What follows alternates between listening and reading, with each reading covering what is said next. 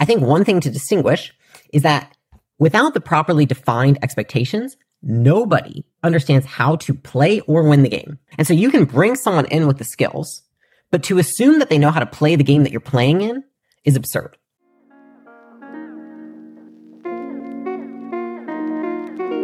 How do you create an unshakable business? I crossed $100 million in net worth by the age of 28. Now I'm growing Acquisition.com into a $1 billion portfolio. In this podcast, I share the lessons I've learned in scaling big businesses and helping our portfolio companies do the same. Buckle up and let's build.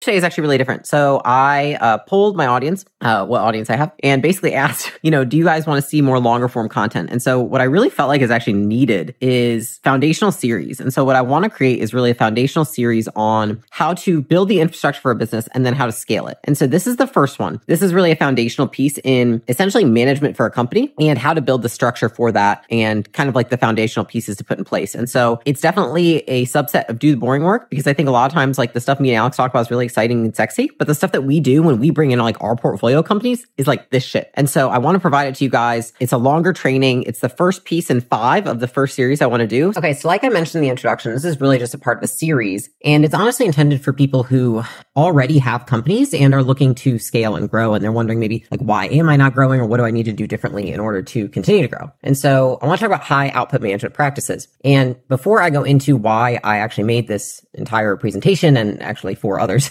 I want to talk about what it is and then why it's important. Okay, so what is high output management? Well, it's increasing performance and outputs of an organization influenced by each manager. So managers can collectively increase the outputs by adopting an output-oriented approach. And so I think there's a lot of management by activity and management by metrics, but this is management by output. And I think it's especially relevant if you're in the remote business or you have a remote company, because that is really all you can see. And you can measure activity and you can track activity, but at the end of the day, you cannot watch what someone's doing all day. And I think honestly, that is far gone and in the past. And I do not think that people like working at places like that, nor are they inclined to work for companies that are like meticulously tracking what they do anymore. And so that's why I want to make sure that we put controls in place to measure output, right? Rather than micromanaging. And so the real question for this is, you're like, Layla, management, that sounds boring as fuck. And I'm like, I totally get where you're coming from because I used to hate the term and thought it was incredibly boring. And so the question is really like, why should you give a fuck? Well, I can tell you that in 2016 is when we started Gym Launch. And over the next 3 years, we scaled to 28 million. And so you can imagine going from literally 0 employees, never having managed people before, never having wanted to manage people before, never having wanted to have like a formal business with meetings and all that stupid infrastructure that I've tried to avoid my entire life. And then this business just started exploding, and it was almost like you had to do something, right? And so come 2019, we actually peaked at about 115 employees. And I actually remember this was a meetup, and we had, this is part of our team, and we actually had all 120 employees there at this meetup. And I felt actually terrible. And the reason I felt terrible is like, honestly, I felt like there were so many people there, and I like could not understand why I was still so stressed and still felt like I was doing everything. Like I felt like it was still all reliant on myself and Alex. And I was literally looking in the room, and like, I'm not even joking. I was just like, what the fuck do half these people do? Like, I really do not get it. And I'd been doing like the practices of managing and leading and all that, but I don't think that I wasn't doing it to the extent that I understood. And there's one thing when you do things because you hear that you should.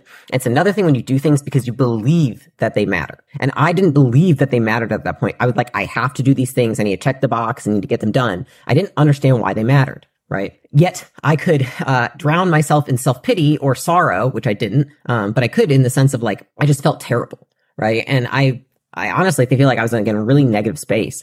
Alex and I went on a vacation in 2019, and it was the first vacation we'd taken since we started the company. And I told him, I was like, dude, I just like cannot keep living like this. And that's why I make this, because if you feel that way and you're like, I am growing this business, it's going really well, but I feel terrible. And I feel like I'm overwhelmed and there's stuff happening all the time and it's absolute chaos, then this is for you. And so it's really, if you feel like you can't take time off, like I told you guys, like we didn't take time off. I mean, that was the first time since I've met Alex. So I mean, I think it was 3.5 years. Your team rarely is meeting or exceeding deadlines. So that was another thing. I felt like every single person on the team, I was like, are they all just terrible or am I terrible? Right? Because like nobody can ever meet a goddamn deadline. And I was like, I don't understand. people also then complained. They were like, I have too much to do. And I was like, but you can't meet one deadline.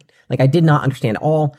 Both Alex and I felt like we were the smartest people on the team and in the room. It felt like nobody was bringing novel ideas. Like, there was nothing that was said on a meeting that we hadn't already thought of. And that was extremely exhausting because it felt like we had to have our brains on all the time on every single part of the business because nobody was thinking on our behalf. And we felt like we did everything more than anyone else on the team, right? Like, I was like, I'm over here working from 4 a.m. until 8 p.m. every day on meetings, always on. And I didn't understand why. I was like, what is going on? Why do I have 120 people? And yet I feel like I'm still doing more than everybody else on this whole team. And then again, feeling like sole source of value for the business. I was like, if we take a break, if we stop being in the day to day, if we stop running things, I just felt like it was going to fall apart. And I didn't understand why. And honestly, it comes back to the fact that it is, again, it's believing something is true and doing something because you think you should. And if you feel like you should be managing and you're just shooting all day, you're like, oh, I should be doing all this, so I'm going to do it. Versus, I believe that this is how you build a successful company, and therefore I'm going to do it with conviction. It's very different. And that's the nuance. And that's how we were able to make a transition that year. I decided that I was going to be more intentional with how I was doing things. I was really going to take this more seriously. And that is what I believe allowed us to, really scale ourselves out of the business and eventually sell it. Here's what I've observed, and here's how I experienced myself, was that, we were at, back in the day, 10 million a year. And, at that point, it's like, how do you get to 30 million?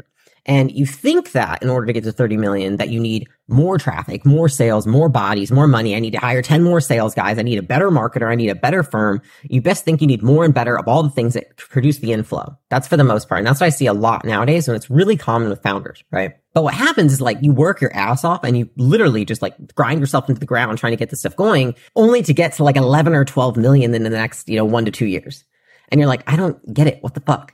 And when you get to that 11 or 12 million, what you start to notice is all of the leaks in your bucket, which is like you have increased overhead, yet there's no increased output. You have no data or no numbers. So it's like a clusterfuck. Like everything's just flying around by the seat of their pants. You don't understand what's going on. It's disorganized.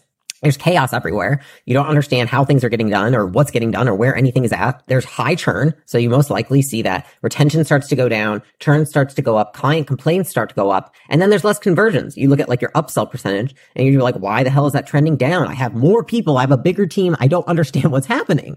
And this is really common. And it's because everyone's wondering, okay, then how do I get from 11 million or 12 million a year? Because I've itched my way up there. I've barely gotten to that point to 30 million a year. And guys, I'm just like playing with the numbers. This is just the most common spot where people get stuck. And I know I was stuck, which is like, how do you get from that 10 to 30 and then even that 30 to 50? And what I've come to learn and realize is like, it literally is just the professionalization of management. And I know it sounds stupid and boring and dry, but this is the shit that works. And like, if you know me and Alex, we say do the boring work. This is the boring work that makes a company work. And so if you want to not feel stressed all the time and manage the chaos that is the business, then this is the stuff you've got to do. And so what I put together is in the next few presentations, and this is more of an educational, like take notes series, the 5 practices that I have found are most effective in terms of managing in a company. And so this applies to anyone who's a CEO and anyone who's a leader in the company as well. Because I think if I were, if I were a subscriber of my own channel and I were watching this, I would have all of my team watch this because I think everyone needs to be on the same page. And I think one of the most advantageous things I ever did was when I was learning how to manage, how to lead and do all this stuff, I gave those same books to my team and I had them watch the same courses as me. And I did as much as I could to translate that down because it's a lot easier to give them a third-party source to listen to rather than just you. I know that sounds shitty, but it's like you can't be Jesus in your hometown. And so the first piece is what I want to talk about today, and it sounds more vague than it is, which it's really, you have to keep expectations clear. And I want to explain what expectations are when it comes to business, okay? Expectations are just the verbalization of how someone should act or something should be done. That's it, okay? So I could tell someone, like I say I have a kid, right? I'm like, go make your bed. And they could, come to me with this shit, right? Where I'm like, okay, that looks like shit. You didn't make your bed, or you did technically make your bed, but does not how I wanted it done. Versus if I say, make your bed like a 5-star hotel would, and then they do it, nice and pristine. They're like, okay, 5-star hotel. They fold the sheets nicely. They fluff the pillows. They do all this nice stuff that the sheets are clean, right? And so even just what I said, like the way that you state how you want work to be done is an expectation.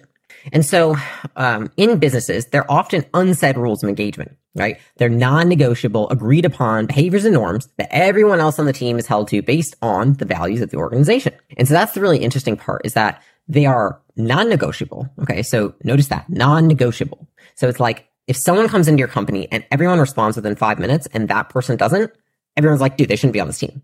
They can't respond fast. Yet it's not written anywhere in most companies that if you respond within 5 minutes or you don't, that you're going to get fired. But in many companies, it's actually how it works. And that's why there's often so much contention between people who come in and they're hired and then they're quickly fired and people who fire them because they're like, well, you didn't follow the rules. And they're like, well, there's no rules fucking written on the walls. And that's why those things happen. And a lot of companies have churn and turnover and they can't figure out how to build the team. And so that being said, I think one thing to distinguish is that without the properly defined expectations, nobody understands how to play or win the game. Okay. And so let me explain this to you is that business is a game, right? But say your head of finance, the last company she was at was like Monopoly. And so she's playing the game of Monopoly the entire time she's at that company. And then she comes to your company and it's basically checkers. So it's a game, yes, but it's a completely different game with completely different rules and completely different players. And so she doesn't know how. She knows how to play a game, but she doesn't know how to play this game. And so you can bring someone in with the skills, but to assume that they know how to play the game that you're playing in is absurd because they don't. They're like, I need to know the rules. I need to know how we play. I need to know how to win. What qualifies me to lose? What disqualifies me as a component? And so in order to clarify that for your team and for the talent you're trying to attract, as well as ultimately clarify for your customers what you do as a business, you have to have really 4 levels of expectations. And I'm trying to break this down as simply as possible. But when I've really drilled down to it, if you just have these 4, and if even today, if you don't have any of these, you just start with implementing 1, it will be immensely useful for your business because it will absolutely clarify what people can do. And with clarity comes speed. So that being said, the first part I want to talk about are core values. And that's really the root of and the highest level of expectations in a business. This is where everything else comes from. Okay. They're the root beliefs that an organization operates from. They're the principles and the perspectives that guide the organization's behavior. So if you're like, okay, here's the goals we have. How do we achieve those goals? We achieve them by adhering to these core values. Okay, here's the role that I need you to fulfill. Well, how do I get the job done? By abiding by these core values. And so the reason that values are so important, and the reason that I'm such a fan of instilling a strong sense of culture rather than rules, is because you want people who are value-based, not rule-based. There are 2 kinds of people in this world. There are people who are value-driven, meaning they want to come in and they want to be given, understand, and adhere to a set of values. Those are usually first principle thinkers, strategic thinkers, A players. They are attracted to places that are ruled by values versus, C, D, E players, right? They are ruled by rules. Okay. Rules are, here's a checklist, go do all these things. I don't need to tell you why. And so which one would you rather rule your company by, right? Which one would you rather run your company with? Would you rather write down every single thing that somebody has to do? Clock in it every day at 8 a.m. sharp, respond to every teammate within 120 seconds, respond to every email within 60 minutes. Or would you rather say, our value is speed is king and that pertains to all communication? And so I hope you're getting the point, which is if you want to go fast in your organization and you want to accelerate the speed of decision making, which ultimately accelerates your growth as a company, then you want to be a value-based organization, not a rule-based. And the thing is, if you're not clear and convicted on your value, you will default to rules. If you do not focus on values, people default to rules because they don't know what the values are. So they say, shit, I guess I've got to follow the rules. I don't know the values. So let's even try on because, now that you've understood there's rules versus values, then there's what kind of values are you picking, right? And so the values are really what make up the personality of the company. And so even just think in terms of your company, kind of try these on, right? So at Gym Launch, we had the core value, speed is king. Now, I know another company that had a core value that was pace yourself. Now, that company was actually a UX design company. And they built meticulous, like very detailed slides for essentially software companies, and they did all the UX. And the reason that they had that core value, I asked, is because they said, well, people, when they rush, they miss things. They miss parts of the screens that we need to integrate. And so we said, you have to pace yourself because the work is not done if there's anything missing. It's not considered done because it won't work with the software. And so they needed the value pace yourself versus our company. We know how fast small business owners move. So we're like, we need speed as king because they expect us to respond quickly because things are always urgent in small business. Bigger businesses have more stability, more resources, more people. They have more time versus small businesses don't. And so that's why we chose speed as king. Another example is always innovate versus do the boring work. Okay. So, I'll give you the reason why we have do the boring work because I think that in small entrepreneurial companies, a lot of the times what happens is people lose focus because they actually have so many naturally innovative ideas. And we realize that with our team, we have to remind everyone that they've got to flex that do the boring work muscle rather than continuously innovate, because a lot of times you're over breaking things. Versus I know of a company who has a core tenet that says always innovate. And it's because the kind of people that are on their team are actually more inclined to just do the boring work and never innovate. And so it's a reminder that this is how we behave in this company. If you have core values and you don't utilize them, or if you don't have core values, these are just what I have done and what Alex and I do every time we start a new company, is we go through this process. And we actually just did it recently with acquisition.com. So I'm going to explain to you what we actually selected as our core values of that company and how we came about that. So the first one is you decide what parties should be involved in picking those core values, right? Is it just the owners, the managers, the whole team? So recently, as we did acquisition.com, it was myself, Alex, and Suzanne. Suzanne's our CFO and our third partner. Now, the second thing you do is you brainstorm and write down your favorite quality and trait about each member on your team, right? And so we kind of looked at ourselves and we were like, why is it that the three of us jive so well? And why is it that, we are the foundation of this team? What are the qualities about ourselves that we value, right? And so you have to have a little bit of self-awareness to identify that. And then if you need help kind of exploring beyond that, then the question I like to ask is, if an alien came down from space and was looking at your business, how would you describe the environment of the team to them? Right? So I'm thinking, okay, how would I describe Alex? How would I describe Suzanne? How would I describe myself? And then lastly is really just changing the verbiage of the values in a way that's congruent with your team, which is like, do you have a funny, lighthearted vibe? Is it a serious vibe? Is it an intellectual vibe? Is it a hardworking vibe? If you look at Gym Launch, our core tenets were like, do the boring work, don't sugarcoat it, have humility, grow or die, like aggressive, hard hitting. They had a rhythm to them, and they were little phrases. Versus at acquisition.com, it's unimpeachable character, sincere candor, competitive greatness. Notice it's descriptor, noun, and then it's more of a poised, polished sounding core values, because that's the personality we're trying to create of the business. And lastly is you just want to evaluate how those feel together, which is, a lot of things can sound good on their own, but all together, do they encompass what you're looking for in the company in terms of the behaviors you want people to abide by or exemplify every day? And so, like I said, acquisition.com's core values, unimpeachable character, sincere candor, and competitive greatness. We chose those because, one, for unimpeachable character, we said we all believe that we have pretty unimpeachable character, and the partners we look for need to, and the people we bring on our team must. That's just like, the business won't work if we don't, because we're so intimately involved with the partners that we bring on and the team that we have. It's a small team, but a tight-knit team. And we work very closely with the CEOs of the companies. So if we don't like them, if they don't have good character, I don't want to talk to them every day. I'm going to be less inclined to help them. That's just human nature. The second piece of that is sincere candor, which is understanding that we need transparency in the teams. And so if a partner in a portfolio company is not going to be transparent and they're not going to have great candor, they're going to, be aggressive or passive aggressive, then it's going to be really unproductive communication. And so we need people who have more eloquent communication than, standard everyday Joe. And then lastly is really competitive greatness, which is, this stems from, kind of, I think, where Alex and I are in our lives, which is, we're not doing this for money. We're doing it because we enjoy it and it's what we want to do every day. And we want to be great for the sake of being great. And we want people who are like that. So yes, wanting money, there's nothing wrong with that. And I love that, but it can't be the only reason you do something. And so that's why we look for people who have that competitive greatness in them when they come on board. They have a drive beyond a dollar amount. That is why they do what they do.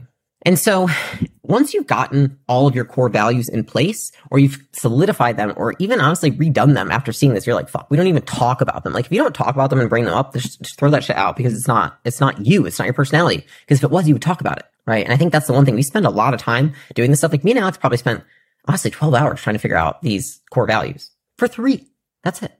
Because it's that important. And so what stems from the core values is really a second level of expectations. And that second level is your brand promise. Brand promises are usually tied to strategic metrics. Okay. Those are metrics that drive your business forward, and they tell your external customers what your internal values are, as well as what to expect in terms of results and experience.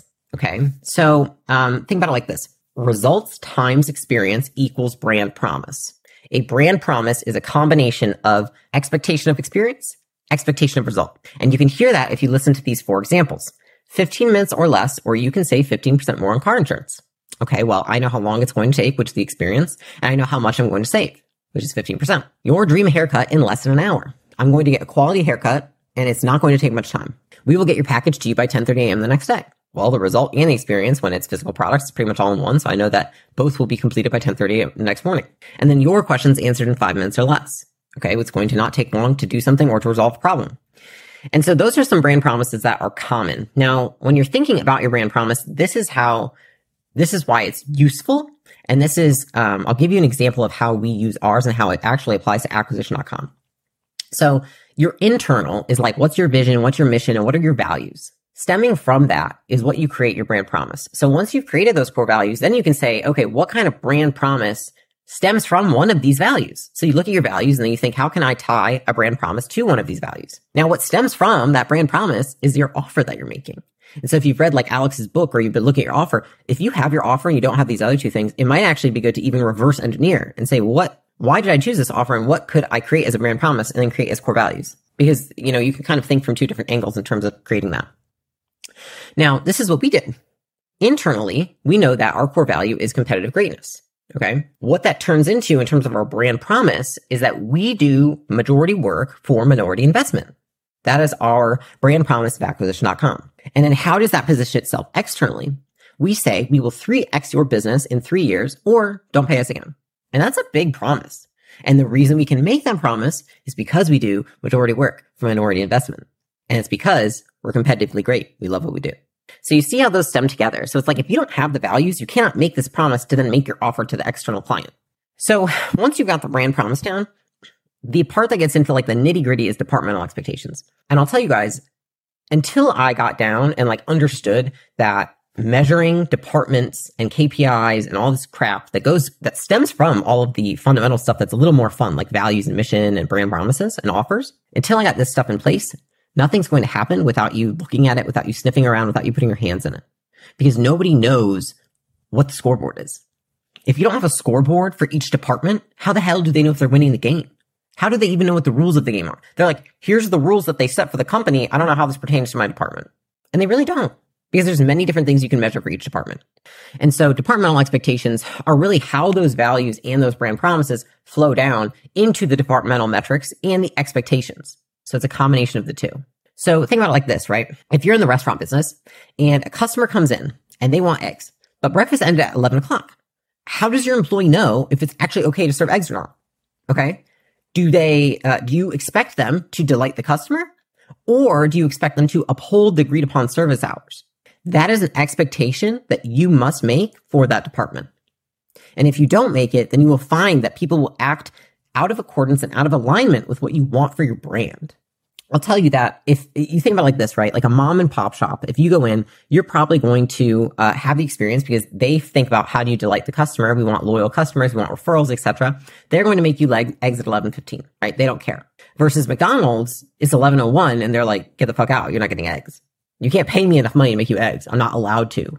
And so it's funny because if you look at that, one of them is driven by values, which is delight the customer. The other one is driven by rules, which is on my checklist doesn't say I can do this. And so again, this all ties back to starting those values. If you're a value-driven organization, it makes all of this much easier. So let's look at one case study, okay? Which is core value is speed is king. Brand promise is your questions in 5 minutes or less. That makes sense pertaining to speed is king.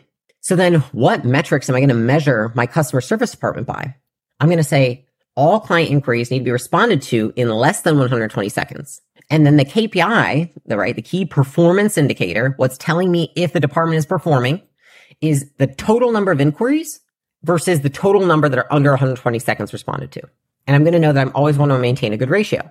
And the reason for this, and this is actually how we ran our customer service department, and that's why I use the example, is that I knew that I could promise 5 minutes or less because our average response time was 120 seconds. And so it's an easy promise to make. I was like, I can promise that because on our bad day, we respond within 3.5. But to make sure that we always stay in line with this, I'm going to measure this department by how many people respond in less than 120 seconds, because that's what keeps top of mind for them.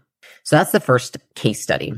Now, if you think about a different example, case study number 2, right? Say the core value is the customer is always right. That translates into a brand promise of your dream haircut or your money back, right? It's your dream, not my dream haircut. I can be Francois from France and like, it doesn't give a fuck like what my opinion about your hair is. If you like it, it's your dream haircut, or I'll give you your money back. So what are the departmental expectations and what are the KPIs, right? And this is actually from a salon that I used to go to. And I asked them about this, which I would come into that salon and the guarantee was your dream haircut or your money back. And the thing is that no haircut was conducted without one, a picture that the client had to bring in and show to the stylist. And oftentimes they would ask for 2 or 3. And 2, the approval of the master stylist. So the master stylist, we had to wait, bring the master stylist over. They would literally have to watch that person cut the first like 2 minutes of my hair before they said, okay, you're good. So that is an expectation that they hold. And then the KPI that's tied to that is number of clients who refer a friend.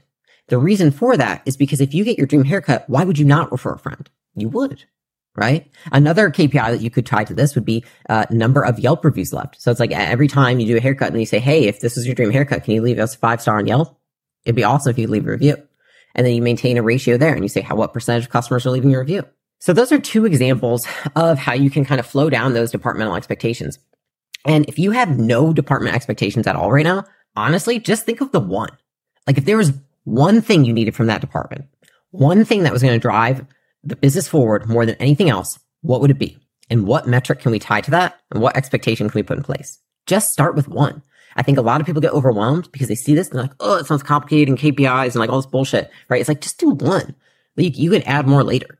So last piece of expectations is really just role expectations. And if you've done everything else, this becomes incredibly easy. But here's the thing. Most of the times, like when we bring on a portfolio company, this is where I can identify all of the other issues because they come in and they say, I don't know what anybody's doing. I don't understand how to measure and hold people accountable. I don't know what their job is. I don't really understand what's going on or where everyone's contributing value. And so they say, I think I need to clarify everyone's roles. And I'm like, yeah, you do need to do that, but you need to do all this other shit before. Cause like, how can you clarify their role if you don't know the role of the department? And then how can you tell what the role of the department is if you don't know what your values are as a company? So you don't know, do I value fast customer service or quality customer service? I don't know. And so that's why it all stems from those values that you decide in the first place. Now, looking at role expectations, if you've done that groundwork, this piece is fairly easy, right? Role expectations are simply the departmental KPIs tied into a role measured against performance. To give you an example, we're going to go back to one of the other ones that we have, right? Which is speed is king. So my core value is speed is king, which means your question answered in 5 minutes or less, which means all client inquiries are responded to in less than 120 seconds. And my KPI is total inquiries and number that are in less than 120 seconds. Now the role expectation, the KPIs of that role that I'm going to be looking at is total number of inquiries out of number of inquiries responded to in less than 120 seconds, right? So it's the same as the departmental. I'm going to be measuring for individuals, right? Because you just want to see individual performance rather than departmental. And then the second piece that I could even put in there is that I need, as a KPI, right, a key performance indicator, to know that we are performing at par, that at all times, 80% of inquiries are responded to in less than 120 seconds. And if we start to go below 80, then I'm like, do we need to hire somebody? Is there somebody that's like out sick? Like what's going on with that KPI right there? Why are we not getting 80% done in less than this amount of time? And so it's a really good way to measure utilization of the people on the team. So that being said, if you're thinking about all this, if you don't have any of this in place, which it's totally fine if you don't, like it's not a big deal. Start with core values. And maybe what you do is you say, all right, this quarter, we're literally just going to figure out our core values and our brand promise. And you get those in place and you get those implemented. You get people understanding what they are and learning. And then you say, we're not even going to worry about departmental expectations or role expectations until 2 quarters from now. Because guess what? It's like people need time to digest things. And I think that if like, I'm going to go implement it all right now, but everyone's going to forget. And so what you want to do is take what you've learned and then slowly implement it. It's very similar to like when you're inserting like a meeting cadence for the entire company. What I see a lot of people do is like their team comes in the next week and they have like 30 meetings on the calendar and they're like, we didn't have any of these. They're like, yeah, we've got the new EOS system in place now. And they're like, I fucking hate the EOS system. I don't care what Gene said. Like I hate this thing because there's 30 meetings on my calendar. Versus if every week you do a different meeting and you add a different meeting, or every month you add a different one, it's much more likely to stick. And so I'm much more a proponent of small changes over time because they will stick with people. And part of that reason is because the average employee is not going to believe that something is important to your company unless they've heard it 7 times. Okay. So I would give yourself the opportunity to voice all of this 7 times, each one of them, before you do anything else. So that being said, something that I think helps me a lot and I think would help you is if you are somebody who you're at a point, maybe you're at 10 million, maybe you're at 5 million and you're like, I do need all of this in place and I want to learn how to manage and lead people and actually build the infrastructure for operations of an organization, then I would say rate yourself on a scale of 1 to 10. 1 is like you don't have shit and it's, a disaster, which is totally fine. It's just the state of some people's businesses. And a 10 is I'm absolutely better than you, Layla, and I don't know why I'm watching your fucking YouTube. Right? And so I'd say rate yourself on a scale of 1 to 10. And then on the next videos, what you can do is you can compare at the end of the day and say, where do I fall on a scale of 1 to 10? Which one do I need to tackle first? And so with that, I'm curious what you think of this style of video, if it was useful, if it wasn't. I'm not really sure in terms of the people that watch my videos, where you're at with your business, and if this is applicable. If you could leave me a comment down below and let me know, I would love to do it because, like you guys know, I do not sell courses or have coaching or mastermind or anything. I'm just doing this to help the entrepreneurial community. So with that, have a fantastic day, night, bike ride, walk, whatever.